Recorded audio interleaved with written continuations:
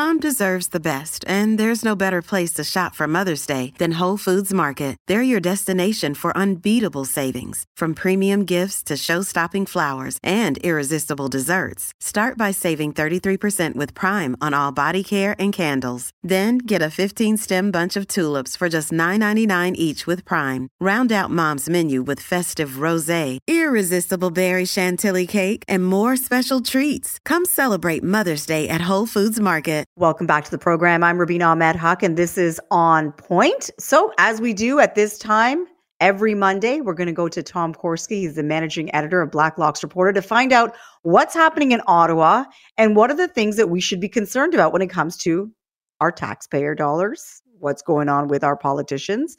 Tom's always got his finger on the pulse. Tom, welcome to the program. Thanks, Rubina. So this story blew me away. It's on your website. A federal agency invested millions in a green energy firm accused of profiting from slave labor in China. Can you tell us what's going on and what big pension plan is involved with this? Yeah, these are your pension funds through the mandatory Canada Pension Plan program. There's an investment board that is mandated to invest all those pension contributions from 21 million workers in our country to ensure the CPP can pay adequate benefits to retirees. Problem: they have made some unusual investments over the years. In this case, they bought $4 million worth of shares in a company that's registered in China that's in the solar panel business. This company is named in a human rights report for employing subcontractors that use slaves. Big problem in the solar panel business. It's not widely known, Rubina. More than 40% of polysilicon used in the manufacture of solar panels comes from one particular area. It's called Xinjiang, a province in China. Mm-hmm. That's terrible. Xinjiang's been cited not only by the House of Commons for genocide, but by Amnesty International. You name it. This is the place where they have persecuted the minority Uyghur Muslim population in that country. Subcommittee of the Foreign Affairs Committee right here in Ottawa has said it is the largest internment of a minority group since the Holocaust in Germany during the war. That's where we're putting our pension money. Mm-hmm. CPP Investment Board has testified, Rubina. They say, we look to maximize returns, but you know what? They have a code of conduct that would make Jesus weep. They talk about ethical investments and principles. They pulled the same thing on climate change. They had a former CEO used to talk about climate change. Then we found out all the Chinese coal mines, they were investing money in very strange operation, the CPP Investment Board. And they were saying, they say, quote, we are responsible for anything that is in our portfolio. So what are they going to do now? Are they going to divest all these shares? Is $4 million worth of shares that they have in this company? They don't have a choice. Buy something else. But, there's legislation, there's private bills have been introduced and are pending in the House and Senate where MPs and senators have said, this has to stop. Just stop it. If you can't ensure that there is no slave labor component in goods that are imported into this country, when in doubt, leave it out. There have been MPs saying, for instance, imported cotton. A lot of that comes from this province in China. Tomato paste. Who thinks when you buy tomato paste in a grocery store, a lot of tomato paste is sourced from contractors in this area that is cited for genocide? It's everywhere. How are consumers supposed to know? But the CPP Investment Board is supposed to know. It's their mandate to know.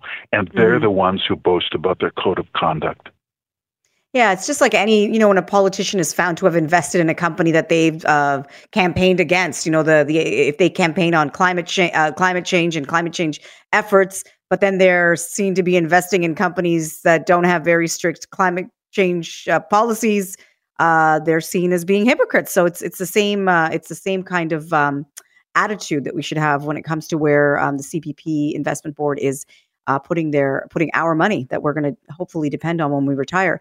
I wanted to move on to the next story. The Department of Employment granted dozens of permits to foreign massage therapists that were working as migrant laborers in Canada.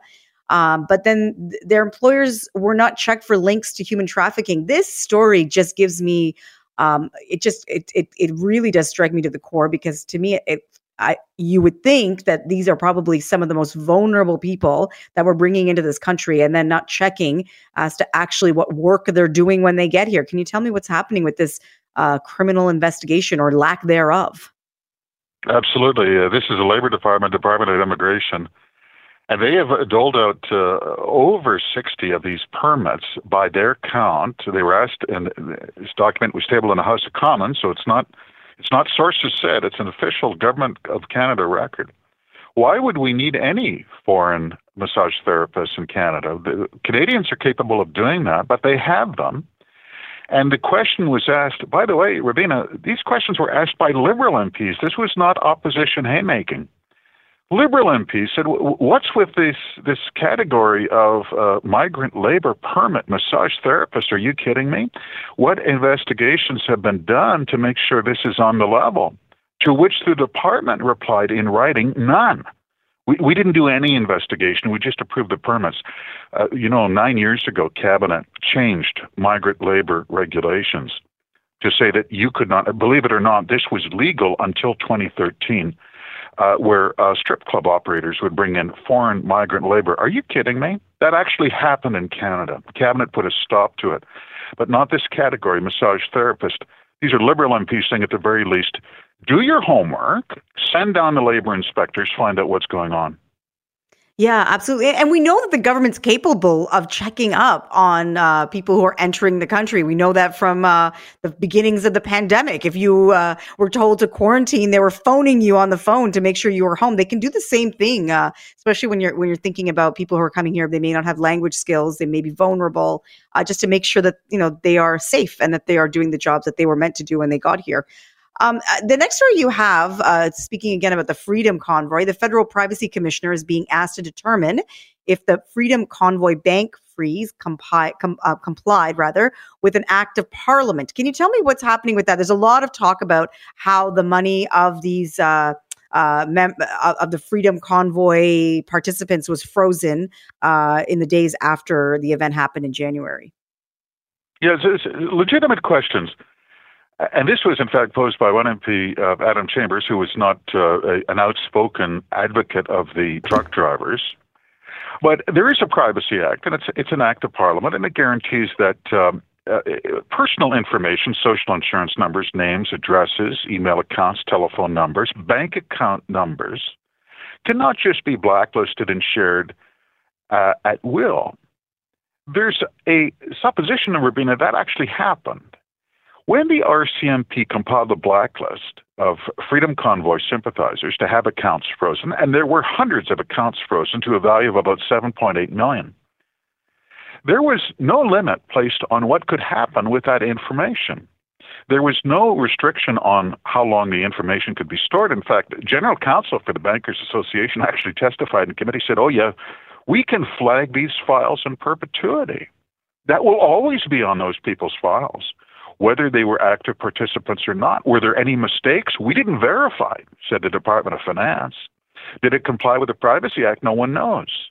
It was interesting. In the case of credit unions, there were so many depositors who were freaked out by the account freeze. These were people who had nothing to do with the Freedom Convoy. Millions were withdrawn, according to the CEO of the Canadian Credit Union Association.